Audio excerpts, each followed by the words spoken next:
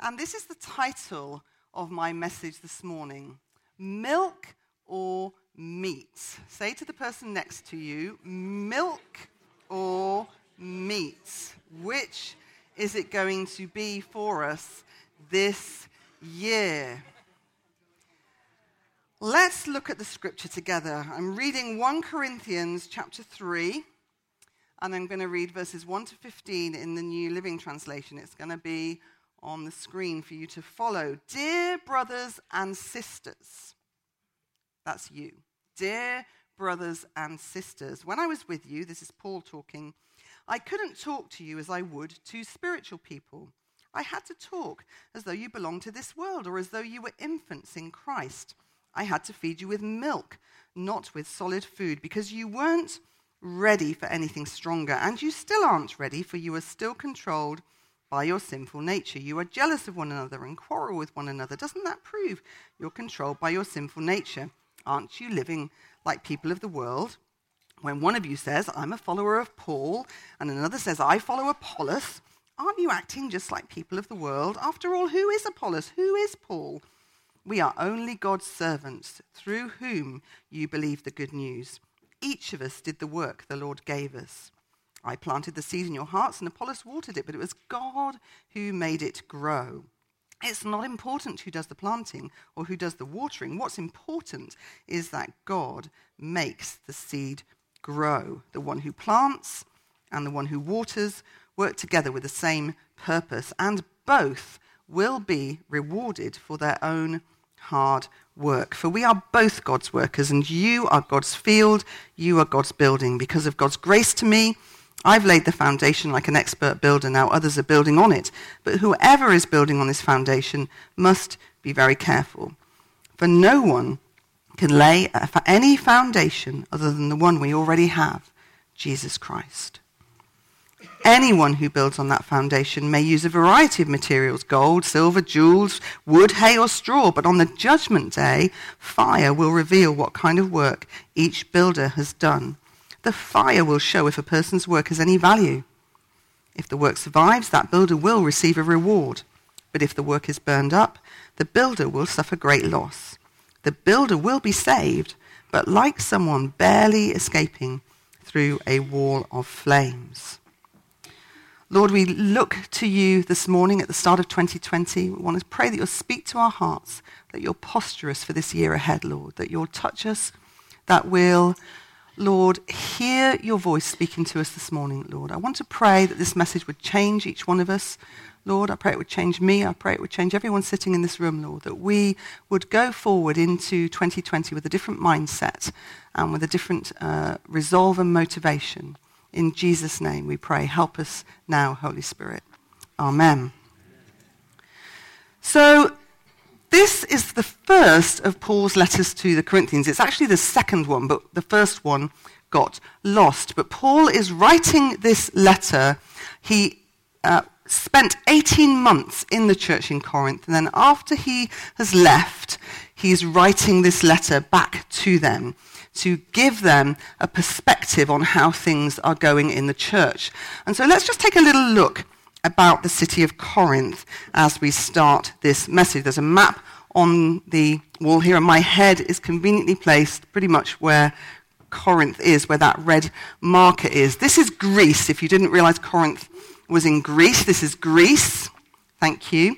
And you can see that Corinth is right on the part of the map where there's a very narrow little neck of land. We think we're in the narrow part of the UK, don't we, where we've only got 100 miles across from here to the Lake District. Well, Corinth, it's only 4 miles across that part of Greece. And so Corinth was one of the affluent big cities in Greece in the time of the Bible. There were about 250,000 people living there, free people, and another 400,000 slaves lived in the city. And it was a busy seaport with 2 harbors, because what would happen is the ships would sail into Corinth, they would unload, then they would drag the ship 4 miles across land on rollers and then put it back in the sea the other side and sail off, so that they didn't have to go around all the dangerous seas and islands and what have you in the southern part of Greece. So they were sort of going east-west, west-east, and then you can see it's the way north-south as well, this little tiny strip of land. So Corinth was a really influential city. And it was an international centre for commerce, and so there were a lot of different ethnicities there. It was very ethnically diverse. And you had the Greeks, who obviously lived in Greece, and they loved ideas and philosophy and so on. But the city also had a reputation for being somewhere where there was a real reckless pursuit of pleasure. And it was known for partying, it was known for drunkenness, and loose sexual morals. People in the city worshipped Apollo, and they also worshipped the goddess Aphrodite at over 12 temples to her in the city. And there were more than 1,000 male and female temple prostitutes in Corinth. In fact, there was a word in the society at that time, and the word was to Corinthianize, and it meant to practice sexual immorality. That's how much this city was identified with this sort of culture. And so it was very intellectually inclined, it was materially prosperous, but it was morally corrupt. And Paul writes to the church to remind them that they have been called to be different. And they have been called to be holy and sanctified and set apart for the Lord. They need to leave their old way of life behind now that they're following Jesus. And here's the big question. Is the church going to influence the city, or is the city going to influence the church? Which is it going to be? Now, shut your eyes for a minute and think of our city, because actually I could have been describing Newcastle a little bit to you just then. We're a very academic, prosperous city, but we've got a lot going on in our city that's not to the glory of God. So here's the question. Shut your eyes, and I'm going to say it out loud and think of it in terms of our city. Is the church going to influence the city of Newcastle, or is the city going to influence the church? Okay? That's the sort of question that's undergirding what I'm talking about today, because there is a difference between being involved in the world and being entangled in the world, and we need to understand that difference. Okay? We have to be involved in the world. We want to see people saved and won to Christ. We want to show them the love of Jesus. Of course, we should be involved in the world, but Jesus says you're of the world. You're in the world, but you're not of it. You're in the world, but not of it. We have to be involved with the world, but not entangled in the way that the world does things. Last week, Clive challenged us from a passage in 2 Peter, those of you that were able to be here, chapter 1, and we read there about everything we need to do to live a godly life. We're supposed to be, as Christians, productive and fruitful. We should make every effort to respond to God's word and his promises over our lives. We should be, as Christians, we should expect to see evidence of that in our lives. And verse 10 in 2 Peter chapter 1 says, work hard to prove that you really are among those God has called and chosen. Now in 1 Corinthians, Paul opens this letter with a similar kind of theme. That's why I'm speaking on it this morning. He reminds the believers that they've been chosen. They've been called. They've been made holy and given every spiritual gift, every promise that they need to partner with Jesus in his work here on earth. That's true for us. We have been given every spiritual gift we need to partner with Jesus and do his work here on earth. Amen? Well, Paul lived among these Corinthians for 18 months, like I said, and then he left, and then he wrote this letter back to them to address some things that he'd heard about happening in the church. And he starts chapter 3, dear brothers and sisters. So he's clearly talking to the believers, just in case you should think that the sorts of things he then goes on to say are about unbelievers. They're not. He's talking to the church. He says, dear brothers and sisters. And at this point in Corinth, actually, they didn't have a church building, remember the church building is the building and we are the church. The church in Corinth at this time had been going for about 18 months and they were meeting packed into people's homes. They didn't have a building. And remember, they have every spiritual gift they need to do the work of God, yet Paul says to them, I couldn't talk to you as I would to spiritual people. In fact, he says, I had to talk to you as though you belonged to the world. I had to talk to you as though you were infants or babies in Christ. So what's Paul getting at? What is stopping these Corinthian believers from being the productive, fruitful, growing Christians that is in God's heart for them to be? Well, let's dip backward a little bit into chapter 2, where Paul reminds the church that human wisdom can never take the place of the Holy Spirit and the power of God, because that's how the Greeks were. They thought they could sort of work it all out in their mind. And Paul says, no, you need the Holy Spirit. It's about the wisdom of God. And he's talking about Christ crucified, and he says this, that's come up on the screen there for you. When we tell you these things, we don't use words that come from human wisdom. Instead, we speak words given to us by the Spirit, using the Spirit's words to explain spiritual truths. But people who aren't spiritual can't receive these truths from God's Spirit. It all sounds foolish to them, and they can't understand it. For only those who are spiritual can understand what the Spirit means. So in this passage here, in the preceding chapter, we've got two sorts of people. Did you see them there? What's the two sorts of people that we've got in this description here? Spiritual and unspiritual, yeah? Would you agree? There are two types of people here, spiritual and unspiritual. Those who are spiritual and those who are not spiritual, or those who are natural, some versions say. And listen, when we talk about natural, that sort of is a good thing in our society, isn't it? You know, her hair was really natural colour, or he was really natural with the children, or something like that. But here, it is not a compliment to say that you aren't natural. So your natural is the same as being unspiritual in this passage. So natural here, or unspiritual, means someone who only lives in the physical realm. Someone who has no spiritual insight or awareness. Someone who is materialistic and concerned and wrapped up with money and success and possessions. Someone who is fleshy. I know it's after Christmas and all that. But anyway, someone who doesn't want or understand the things of God.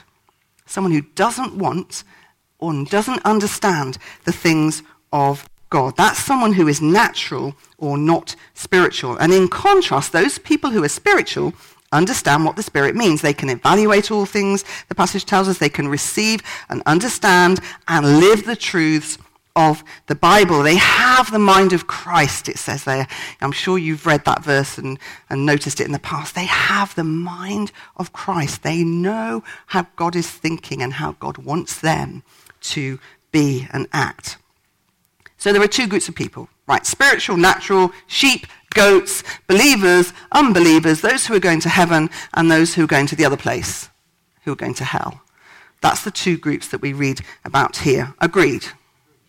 Okay, we're agreed. Well, let's go back to chapter 3, because in chapter 3, we read about a third group.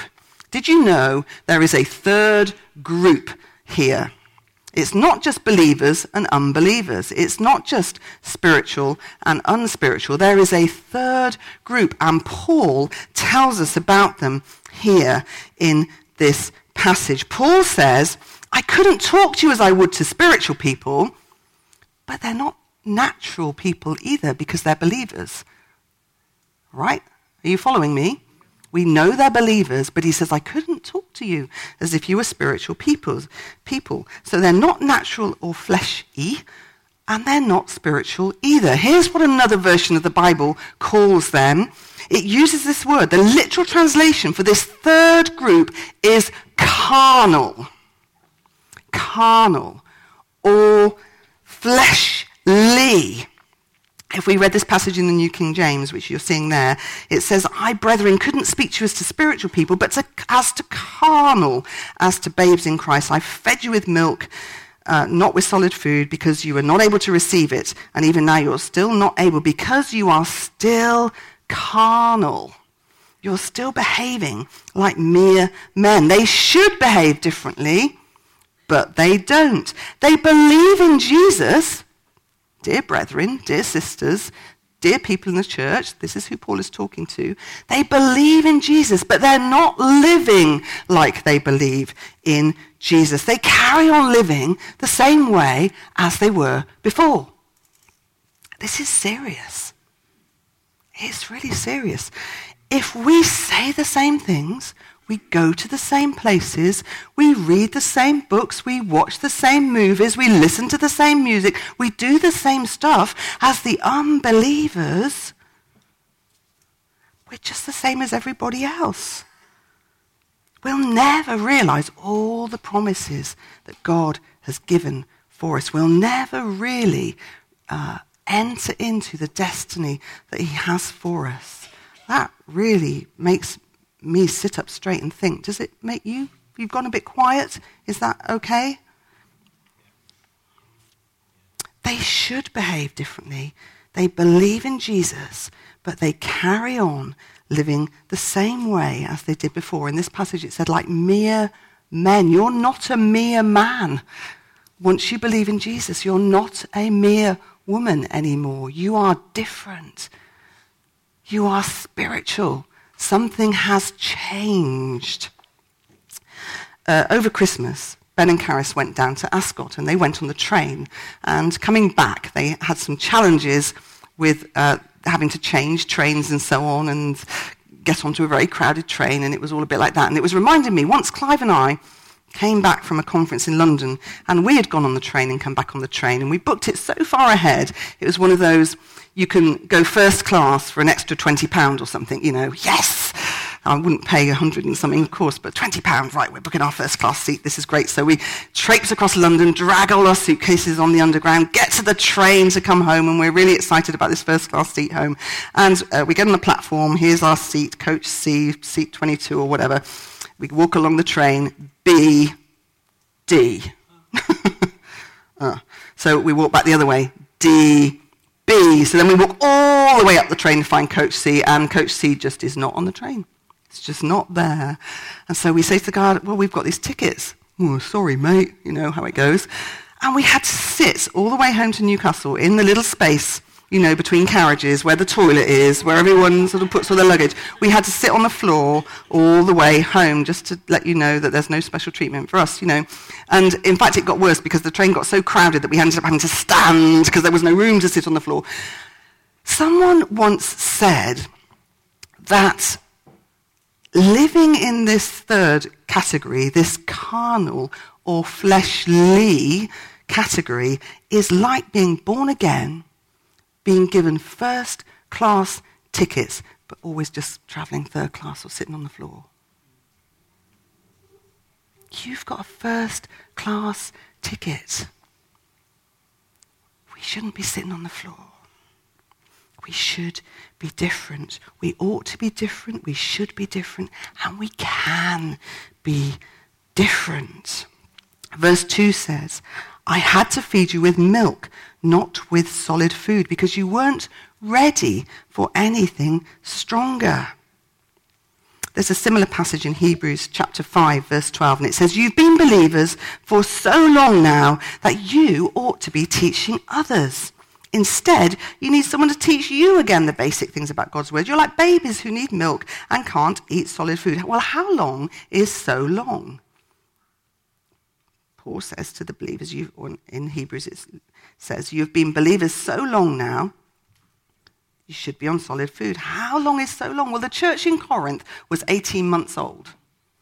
It was 18 months old. That's how long the church had been going in Corinth. So that's how old the believers were. So if you think you're a baby in the Lord and that you can kind of come in on a different ticket and you don't have to do serious stuff yet or eat meat yet, you don't get a let out. Okay? These guys are stuck on milk because they are not living out what they had already received. They'd had teaching, they'd had input, they'd had everything they needed to live this godly life, all the spiritual gifts to do the work of the Lord and partner with him, but they're not living what they've already received. This book on which my iPad is resting is supposed to change us. Say, change me, Lord. This is supposed to change us. We don't stay the same.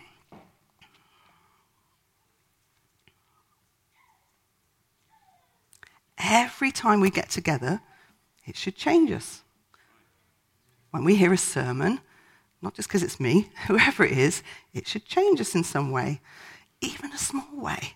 When we come and we're with our city group, now remember we're with our city group, not at our city group. We don't go to a city group, we are a city group. When we are with our city group, it should change us. Something should connect with us from the life of God, and it should change us. In 7 days' time, we're going to be sat here again. Well, I hope you are. If I haven't scared you all off today, please come back. In 7 days' time, we're going to be sat here again, and we should have changed in some way or won some small victory in how we spoke to someone, how we were kind and not harsh, or how we didn't tell an untruth when we could have done, or whatever it is, we should, something different, because we're believers, should be in our week this week. Amen?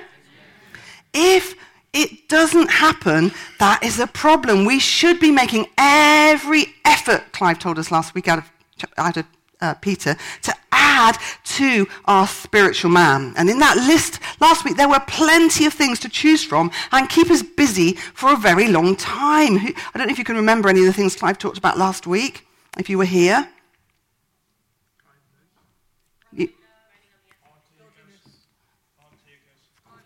Godliness, being partakers, persevering. Listen, if you weren't here, did you listen to it online? Did you make every effort? Amen. Well done. I knew you'd say yes. Well done, Busolo. She's always really good like that. I sound like I'm hammering you a bit this morning, don't I? I'm hammering me too. I want us to be stirred up to think, I don't want to be found in that middle category. I don't want to be a carnal, fleshly believer. That's kind of worse than being an unbeliever almost to me. I want to be someone who wants to make every effort to grow in God. Clive, he spoke about faith, moral excellence, knowledge, self-control, patient endurance, and schools go back tomorrow, you're okay, or the next day. But godliness, brotherly affection, love for everyone. That's before we even start on the list of the fruits of the Spirit that we could be looking at. So what way did we change this week? In what way did I change this week? Did I make every effort? Listen, there's two words that we talk about a lot in church, and they're sort of quite churchy words, but we really need to understand them, and you've probably heard them. They are the words justified and sanctified. Justified and sanctified. Have you heard those two words? They sound quite churchy words, don't they? They sound quite important and serious. We need to understand the difference between them. An easy way you've probably heard before of explaining it is that justified is what Jesus does for us when we come to him and we put our trust in him. We say he's our Savior, he's our Lord. He makes it just as if I had never sinned. He makes us right with God through the blood that he shed on the cross. That's what it means to be justified. We are made right with God. We move from that category of being unspiritual people into being spiritual people. We are justified. We are made right with God. Justification or justified is an event in time that happens to you when you make that decision. And if you've not made that decision yet, please make it today, because it's the best decision you will ever make. But the other word, sanctified, is a process. Sanctified means being made holy, being made like Jesus, becoming more and more like Jesus. And so we're justified in an instant. We're saved. We're going to heaven. But sanctification happens Monday, Tuesday, Wednesday, Thursday, Friday, 2010, 11, 12, 13, 14, 15, today, tomorrow. It's a process. And it doesn't just happen because time is passing. It only happens when we really get a hold of this book and we let it change us and transform us. Otherwise, we will be in that awful middle place of being carnal or fleshly believers, like Paul is addressing in this book of Corinthians.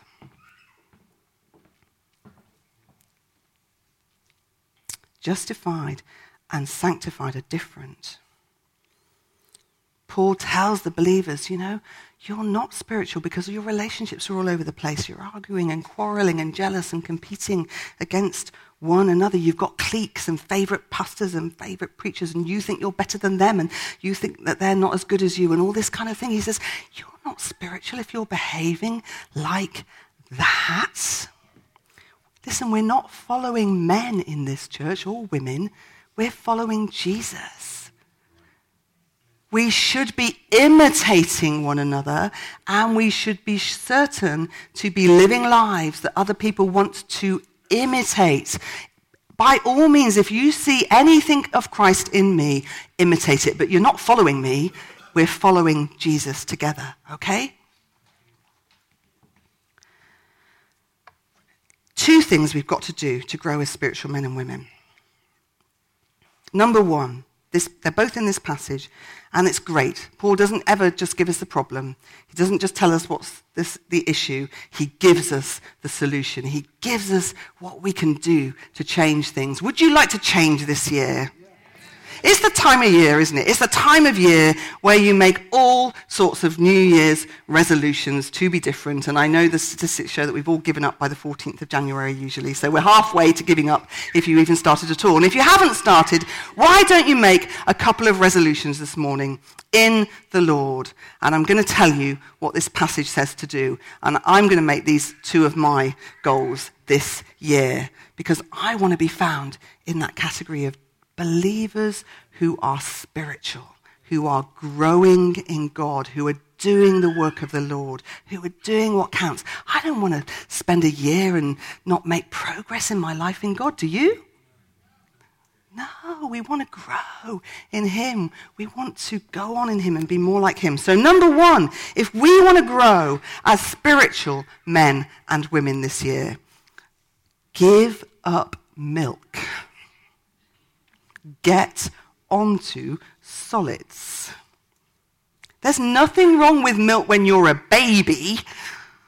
I had 3 new grandchildren this year, as you will know. Caris had baby Halvard, and Richard, well, he came first actually. Richard Manuela had baby Joy Rose over in America and Colombia. Then Caris, a week later, had baby Halvard, and now Lily and Doug have got baby Jonah.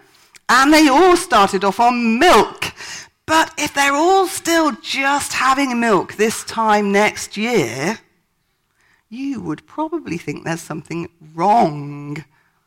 You should think there's something wrong. A baby should not just be drinking milk when it is a year old. There's something wrong. Listen, we start off on milk, and you can still have a splash of milk in your coffee, right, even when you're an adult, but you don't just want to be drinking milk and only milk. When I was a new Christian, I remember somebody giving me a little Bible reading devotional book. Who's had a little devotional book when they were new Christians to read? It's a great way to get started off. And they gave me this little paperback book, and in those days, everybody liked the New Living Translation. It was like it was a translation. And it was in very sort of easy, everyday English. And this little paperback book, I can still see it now. The title of it was Cool: How a Kid Should Live. Does anyone else come across it? Am I the only one that had that to start me off in my Christian life? Every day, there would be a little verse from the New Living Bible in this book, and then a little thought about it, and then a little space, 3 lines at the bottom of every page to write what you were going to do different having read that verse. Great, it was wonderful. But would you not think there was something wrong if I was still reading that every day now? Yes. Say yes. You should say the answer is yes. If in case you're confused, the answer should definitely be yes. I should not still be reading a sweet little verse a day that kind of, encourages my heart in some way. I should be moving on to meat. Listen, milk is easy to swallow. Meat has to be chewed. It takes longer to eat. You can glug the milk down in no time at all. Meat, a steak, you've got to take your time over it and chew it properly before you swallow it, or it won't do any good at all to you. It'll just give you indigestion and make you feel unwell. It takes time to eat milk. Give up meat.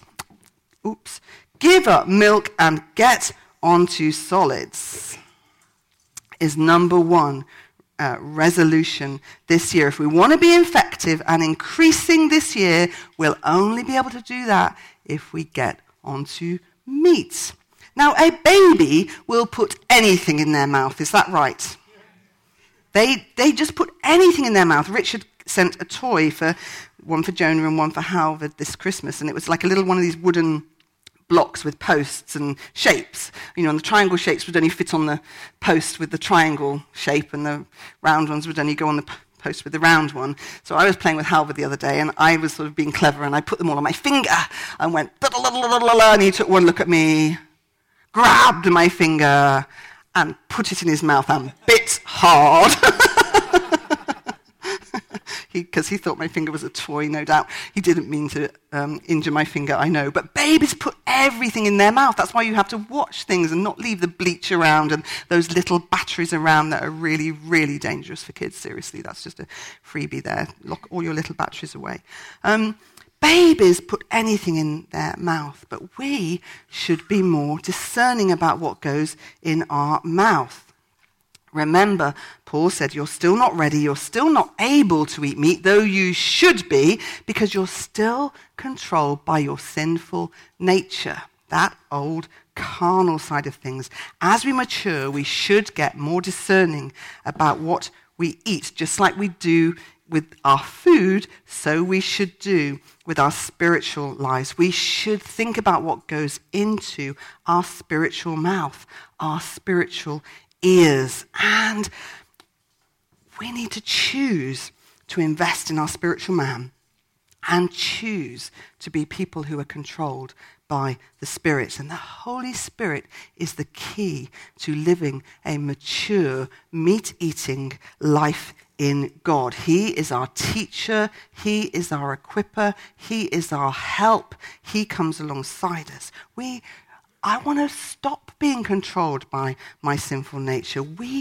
I'm sure, want to stop being controlled by a sinful nature. We want to become the spiritual men and women that God intends for us to be. Amen? So number one, if you want to be that spiritual man and woman this year, give up the milk and get onto the meat. Say to the person next to you, give up the milk, get onto the meat. Get onto the meat, okay? And it takes time. Remember, you're going to have to put time in. You're going to have to invest. You can't just read that happy little blessed verse on your way to the bus stop. It was a cool book, How a Kid Should Live, but we want to be eating meat. Number two, this passage tells us, build on the foundation of Christ in our lives with quality materials. Build with quality materials. Paul says the foundation for every Christian and every church is Christ. There isn't any other foundation. Verse 11, no one can lay any other foundation. If the foundation in your life is not Jesus, I'm going to say you're not a Christian. The foundation in the life of a believer is Jesus. He's the only foundation. And no one can lay another one. But we get to choose what we build on that foundation, what we put on it. What are we building for Christ? The foundation isn't the problem, it's what we choose to build upon it. And I chose that word choose carefully because it is a choice. Every one of us have a choice. Just like you can choose what you eat, what you put on when you get up out of your wardrobe and you choose how to dress every day. Killer heels to preach in, and I shall have to get out of them soon. But anyway, we choose choose what we build on the foundation of our lives. It's our choice. No one else makes it for you. It's not Clive's fault if I don't build on the foundation in my life. It's not Steve Foreman's fault. It's not Joy's fault. It's not my kids' fault that they, or whatever. Or it's not my neighbor's fault. It's me that gets to choose what I build on the spiritual foundation of Christ in my life. I choose how I spend my time. I choose what I build with and how I build. But you will be building something. You're going to be built, you're going through life, whether you're choosing the gold and the silver and the precious stones or the wood and the hay and the stubble, you'll be building something. And I want to make an intentional choice to build with things that have eternal value and last. Amen?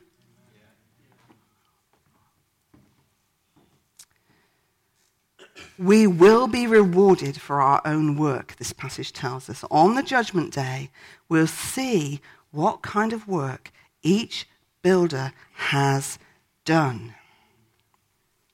It tells us that in this passage, verse 13, on the judgment day, fire will reveal what kind of work each builder has done. The fire will show if a person's work has any value. If the work survives, that builder will receive a reward. There is a reward for us in heaven. Listen, remember, we're justified. We're going to heaven. We believe in Jesus. That's a given. But there is a reward. It's not about whether you get in through those pearly gates that we people imagine. That if you believe in Jesus, you're going to go to heaven. But when you get there, there will be a reward for you. And that reward will be based on what you have built in your life and in your ministry for the Lord. You have a choice. You have a choice. You won't be able to blame me if you stand before the Lord and your work gets burnt up. I won't be able to blame Stu Vinton. I might like to. No. That will be it for us. We'll stand before the Lord and he will reward us according to what we have built in our lives. And if what we've built gets burnt up and turns out to be wood, hay and stubble, then we will be saved, but like someone barely escaping through a wall of flames. Have you seen you must have seen all these terribly tragic news reports from Australia this week of the bushfires raging across the southern and eastern part of that country. I mean, it's tragic, isn't it?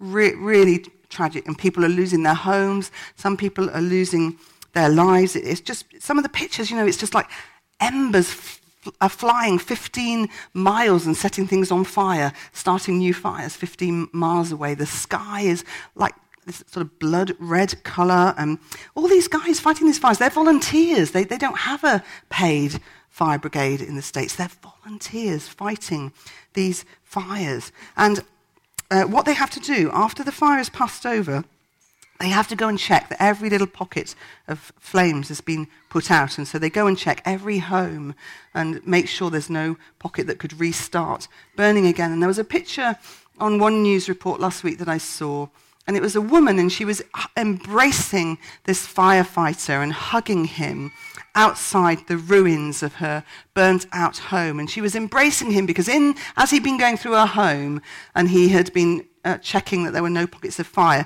he had found 3 precious rings that she had were in the home. Everything else was burnt, but these precious rings, gold and diamonds, had survived the fire, and she was receiving them from him, and just so touched, obviously, to have something back from her life. But that's how it's going to be. Everything that isn't gold and silver and precious won't survive. Only the things that are quality are going to survive. And I want to say, let's not build with things that won't last. Don't do it in your life. Don't do it in your family. And don't do it in the church. Remember, we're partners with Jesus. We're co-workers with him. We all have the responsibility of building the church. Let's not build the church with things that won't last. I think the only thing sadder for me than spending your life building with wood, hay, and stubble would be not building anything at all. This is a year of increasing. That's the word we feel over this year. Increasing. The life of God increasing in each one of us. What we build for him increasing. The life among us increasing. His presence with us increasing. The work of the Holy Spirit in us increasing. This is a year of not just increase, but increasing. That momentum, that growth. Let's not sit here next year the same. Amen? With the same people in the room, sitting next to the same people, the same faces that we know. Let's have something different to look at by this time next year. In us and in the people that are around us in this church family. Amen? Let's build something really great this year. We all have the same great foundation of Jesus. And let's build well this year. Amen? It's about... I'm going to tell you a story now. I was telling this story to Alison yesterday, and I'm just going to tell it you because I felt really convicted by it myself. I was talking to a lady this year, and she was telling me how she and her husband had been at a church conference, and they'd been staying in a hotel, and the hotel was arranged such that the rooms overlooked a central atrium. So you came out of your room onto the corridor, and there was a little sort of half wall, and you could look over down into the hotel lobby. And they came out of their room for breakfast one morning, and they heard a commotion. And so they looked over the edge into the atrium, and somebody was collapsed on the floor of the hotel lobby. And I think they were on about floor 15, something like that. But they could see that someone had collapsed, and people were trying to resuscitate this person. It was a man who was on the floor of the lobby. And so they kind of saw this going on, and they got in the lift, and they went down. And when the lift door opened in the hotel lobby, by now the paramedics had arrived, and they've got the defibrillators there, and everything was... people, when I say everything was happening, they were trying to resuscitate this man, but nothing was happening. So she said, let's go back up to our room, quick. I don't want to be in the way. I don't want it to seem like we're staring, and I don't want to walk past and go to breakfast. Let's just go back up to our room. And he said, I can't do that. And she was sort of thinking, oh no, he's going to do something that's really going to embarrass me here. And, let's just go back to our room and, not make this situation any worse kind of thing. And he said, I can't. I'm a Christian. I can't walk past someone dying. I'm a believer. So he went, she was sort of, oh no. And he went up and said to, the hotel manager was there looking really worried that this person is sort of dead in his lobby. And so the guy went up to the situation and said, I'm a Christian, can I pray? And the manager said, please pray, anything, because he doesn't want this dead body in his hotel lobby. And so he went over and he just started to speak life over this person. He started to speak life. He rebuked the spirit of death, and he started to speak life to this person. And the guy gave a cough and sat up. Sat up. Well, I tell you, when they came back to their room later that night, there was this massive bouquet of flowers, a huge bowl of fruit, a big thank you from the manager, because his hotel has not appeared in the newspapers with a dead person in the lobby. Listen, it's good to laugh, but it's serious stuff, isn't it? But I thought, wow, would I have got back in the lift and gone back up to my room? Would I have had the guts to say, can I pray, even if nothing happened? Surely we should try. If we see someone sick, surely we should try. If we see someone, they're going to hell, surely we should try. Amen? Amen? Let's be different.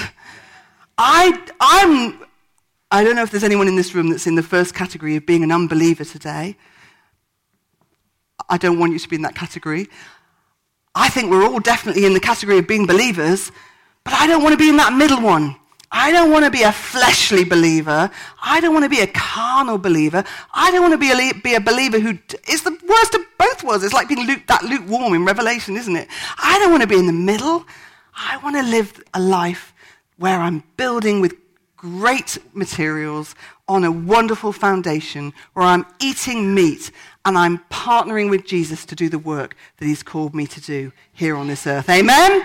Amen. Why don't we pray? Stand up and let's pray. I think we should just all put, well, you don't have to, but if you're responding to this message, I've got my eyes shut, but I'm putting my hands up. Put your hands up, and I'm just going to call out to God for us this morning. Lord, we come to you today. God, we pray, get a hold of us this year, Lord, in a fresh way. Lord, we want to repent of any sense of worldliness, fleshliness, carnal nature in us, Lord. We don't want to be like that. We want to be spiritual men and women this year, Lord. We want to be those who engage with you, who know the mind of Christ, who live the life that you've called us to live. We want to fulfill your destiny upon us. We want to be those who change our city, Lord. We don't want our city to change us. Lord, give us a fresh passion today, we pray. Touch us now. Breathe upon us anew. Stir up that fire within us, Lord. Don't let us go home and be the same. We don't want to wake up tomorrow and forget this message, Lord. It's your word. It's your truth. It's your life. God, touch us, we pray. Lord, may we be those this year that eat meat and build with gold and silver and precious jewels on the wonderful, wonderful foundation that is Jesus in our life. Amen. Amen.